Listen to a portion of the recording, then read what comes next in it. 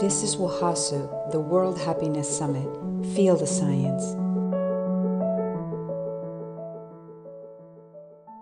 Well, if a place exudes a spirit of generosity, you as the individual are more likely to be generous back.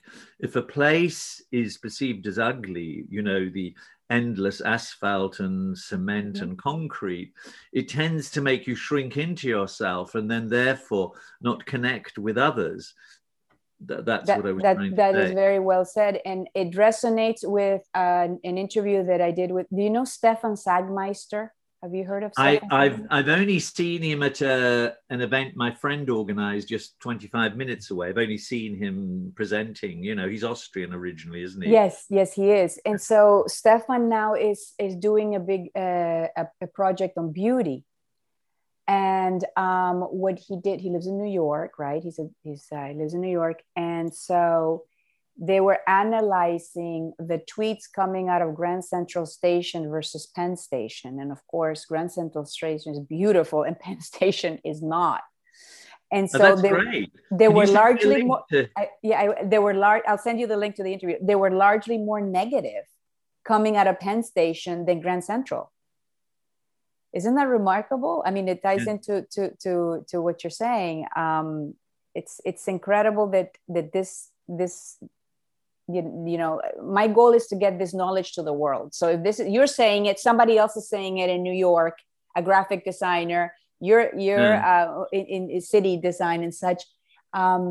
It's valuable, and you know what, we can do things about that. We can do something about that. Maybe we can't do something about, you know, making COVID go away tomorrow, but there are other things that we can do that elevate the well-being. And guess what? The research shows that if we feel better, if we're happier, it improves our immune system.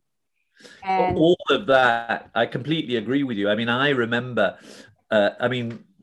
because I've always been into what people then historically called alternative health or something, and it's now more mainstream. But I remember reading about epigenetics when it first even was sort of talked about, and to do with how the cellular structures react.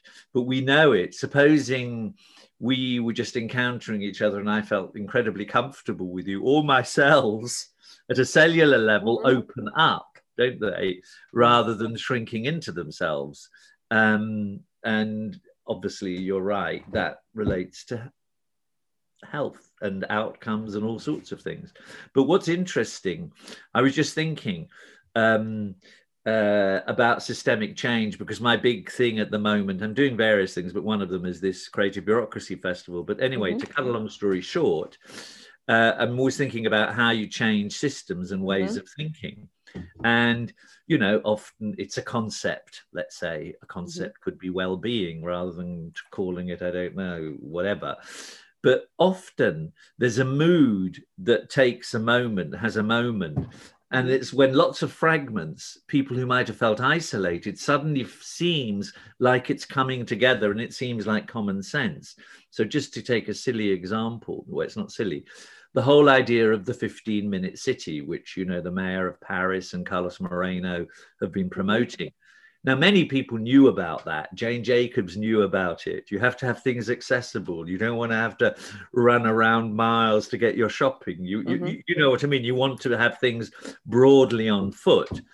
And that suddenly, and, you know, you want things walkable. Suddenly, that moment seemed obvious. Of course, that's right. Of course, we need something like that. And the word sort of helped to do that. And so it's true that I think the things we're talking about, its moment is on the verge of happening. I agree 100%. So part of my evolution as well has been from believing that, you know, happiness, and it still is, you are responsible for your own happiness, absolutely. But the system also has to collaborate and create an environment for you to be able to absolutely do that. And we need it in three places: education, workplace, and government policies. The policies have to be aligned to create environments where then you can be well, because otherwise you can't. I mean, let's be honest, you can't be well in a polluted city. Of course you can't. And so that's what I would like to do is like collect the droplets around the world that are these, you know, people like yourself and movements like yours and different ones, and put them together to create a watershed moment, and to say, hey, you know, this is what's happening around the world. This is what the thinkers are saying. This is what the philosophy, because we don't talk about philosophy anymore. We don't, religion is gone, philosophy is gone, virtues are gone, all of that is gone. But I think that ancient thinking is evolutionary and innovative. That's where the innovation comes into play, because guess what, if we just focus on technology without a heart and a soul, it's not going to be good, you know, with artificial intelligence and all that.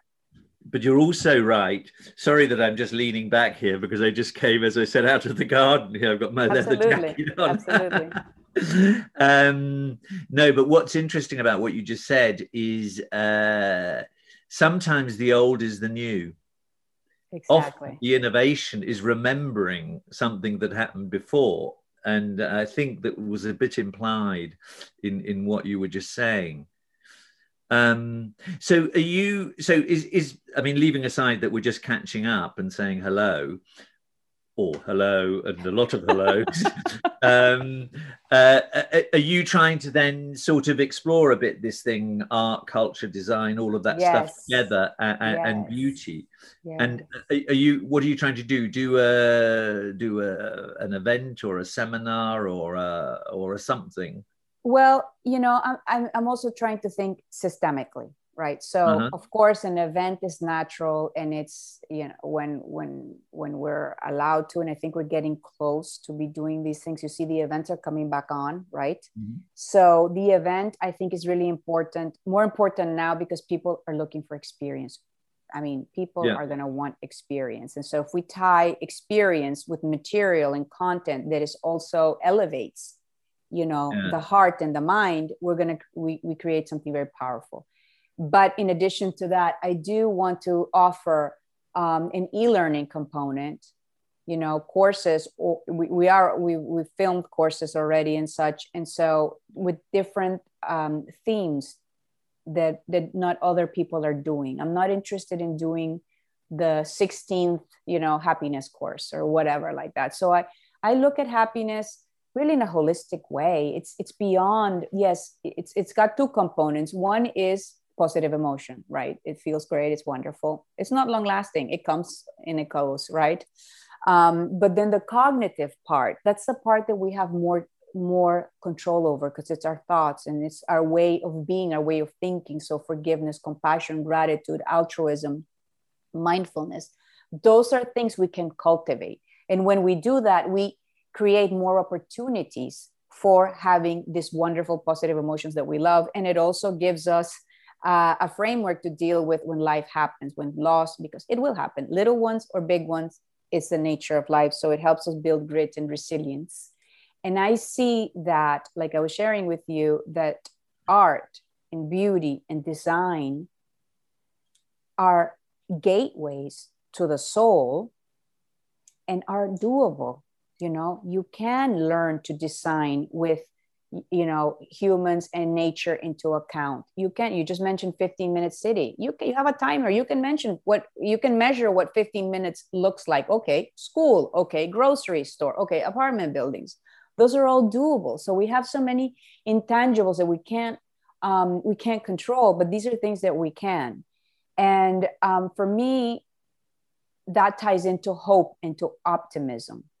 So we know already what is broken in the world and is ugly, both in emotion and in appeal. But there's also a lot of things that can be manifested, but we need knowledge. We need training, because our brains are not naturally positive. They're actually naturally negative because of biology. You know, we needed to look out for the tiger versus the rainbow. But now we have 50 rainbows and we're still looking at a kitty cat like a tiger. So, and the adaptability bias, we see something beautiful, but then it's not beautiful anymore because we don't savor it, but you can start to savor it in a different way. So you will remember it. So all these things are trainable. So I would ideally like to have an event in a beautiful location with really interesting thinkers.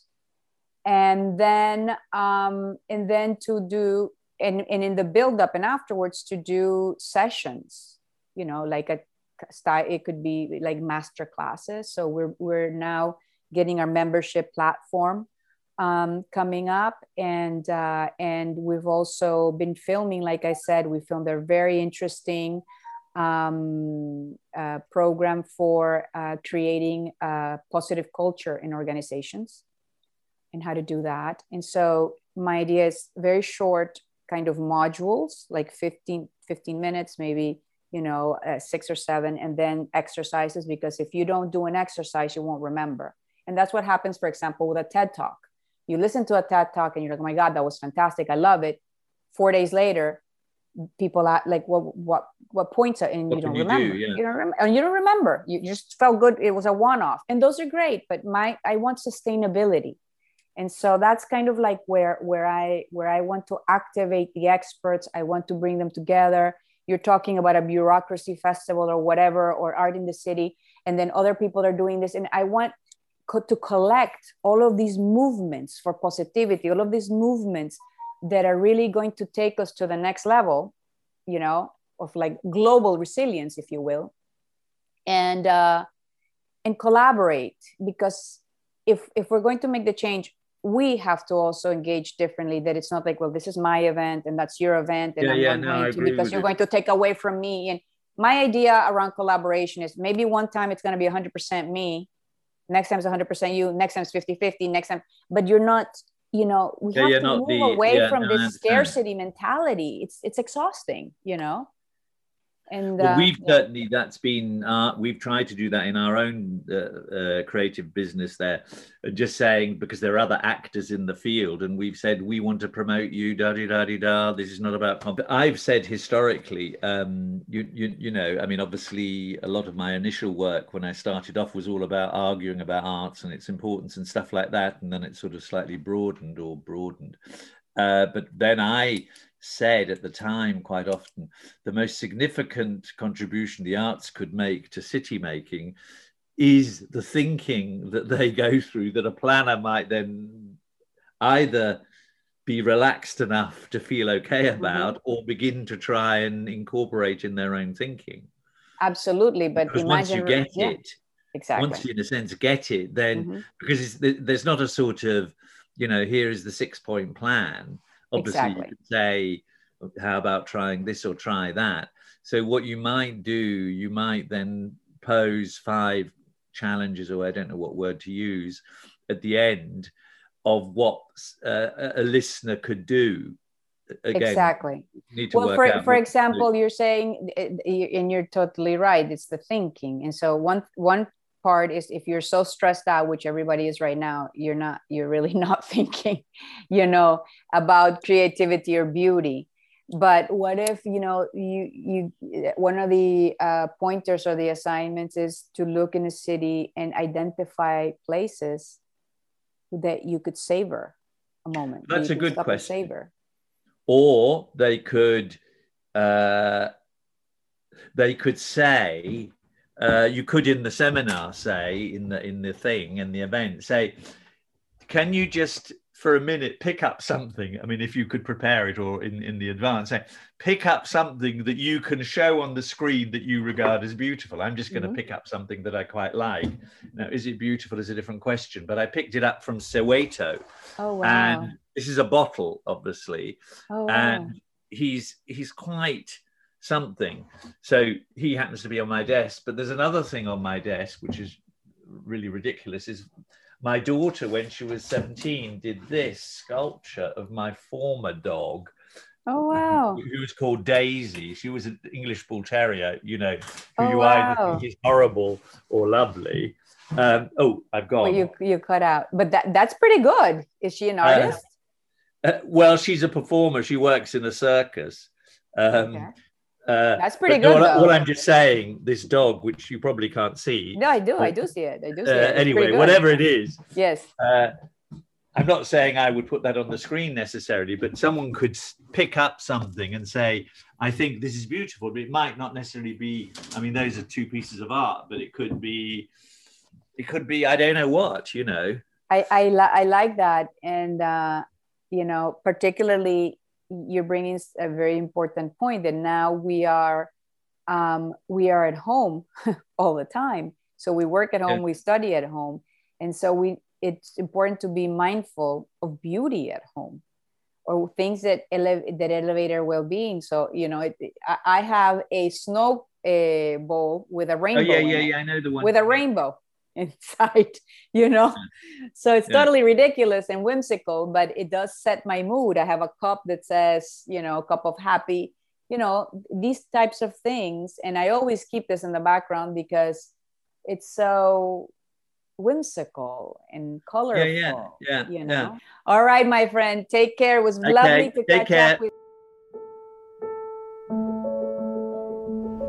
You're listening to the World Happiness Summit podcast. For more information, check out our website at worldhappinesssummit.com or send us an email at contact@wahasu.com. Thank you for listening.